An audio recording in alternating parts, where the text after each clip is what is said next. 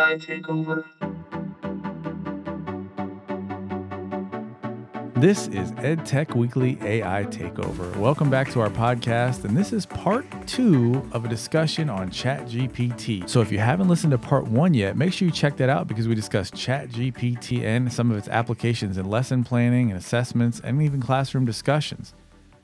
In this episode, we'll delve a little further into ways ChatGPT can be utilized, as well as some ethical considerations. So let's get into it. In part 1, we covered some great applications for ChatGPT, but there's more to explore. So let's start with tutoring and individualized support. ChatGPT can provide students with on-demand explanations and clarifications. For example, a student struggling with photosynthesis can ask ChatGPT for an explanation. For example, a student struggling with photosynthesis can ask ChatGPT for an explanation in simpler terms, and the AI might respond with an analogy, something like, photosynthesis is like a recipe where plants use sunlight as energy to cook food from water and carbon dioxide. And they can ask other ways for it to clarify, and it can keep continuing to come up with new analogies until one of them actually hits and they have a better understanding of what it means. Furthermore, ChatGPT can reinforce learning through personalized exercises. Teachers can use it to generate customized practice questions tailored to each student's needs and interests. Imagine a student who loves soccer. ChatGPT could create a math problem involving the sport, making homework more engaging and effective. And we all know, because we've been assigned all the odd numbers on page 375 in our math textbook, they're just usually numbers, and sometimes they're word problems, but they're definitely not always engaging or not interesting.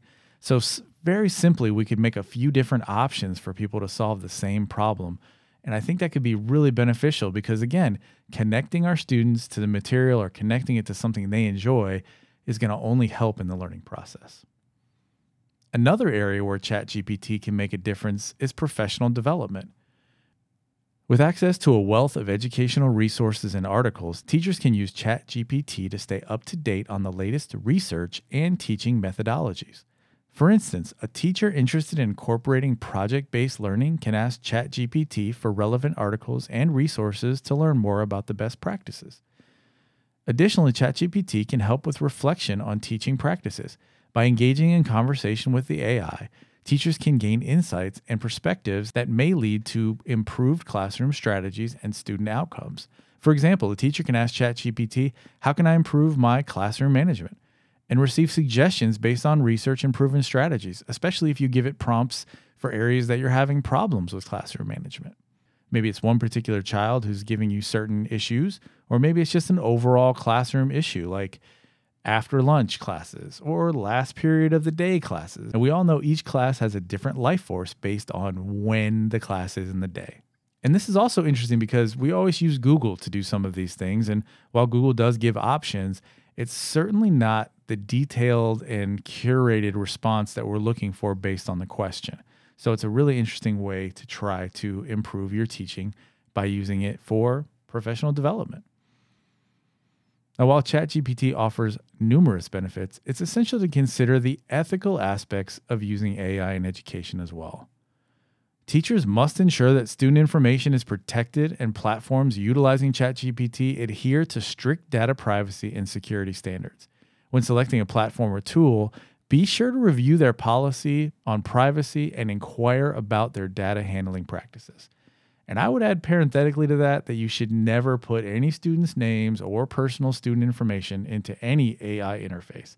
I'm sure all of you know that, but just to make sure we're on the same page. It's also important to ensure unbiased and accurate information when using AI. But that's no different than any other information source we get, including Google or any other way we get information. AI systems like ChatGPT can inadvertently produce biased or incorrect information. Teachers should verify the accuracy of AI-generated content and be aware of potential biases in the system. For example, when ChatGPT provides historical information, cross-check with reliable sources to ensure accuracy. This is also a great opportunity to reinforce that behavior with your students. No matter where we get information from, we should look at it critically and confirm the information whenever possible. Lastly, it's vital to remember that AI is a tool to supplement human instruction, not replace it. Teachers should continue to engage with students personally, fostering strong relationships and providing essential human guidance. For instance, while ChatGPT can help generate discussion questions, the teacher's role in facilitating and moderating those discussions remains invaluable. This, to me, is the key. We want to utilize teachers for what they are good at, and that is connecting with students and making the content relevant to them. Using AI can help teachers use their time in the classroom to make those connections that really foster and encourage learning. Using some of these techniques and always keeping ethics in mind will help you be more successful in using AI to enhance your classroom. If you're interested in learning more about ChatGPT, there are plenty of YouTube videos and other sources of info out there to explore further. While we may get back into ChatGPT on a bigger scale, the plan moving forward is to integrate it throughout the upcoming episodes where it makes sense and continue to explore other tools as well. But we really want to focus on actionable ways that you can use AI in the classroom throughout. So ChatGPT will probably continue to make appearances on the show, but it may not be the only AI that we get into. Now, thanks for listening.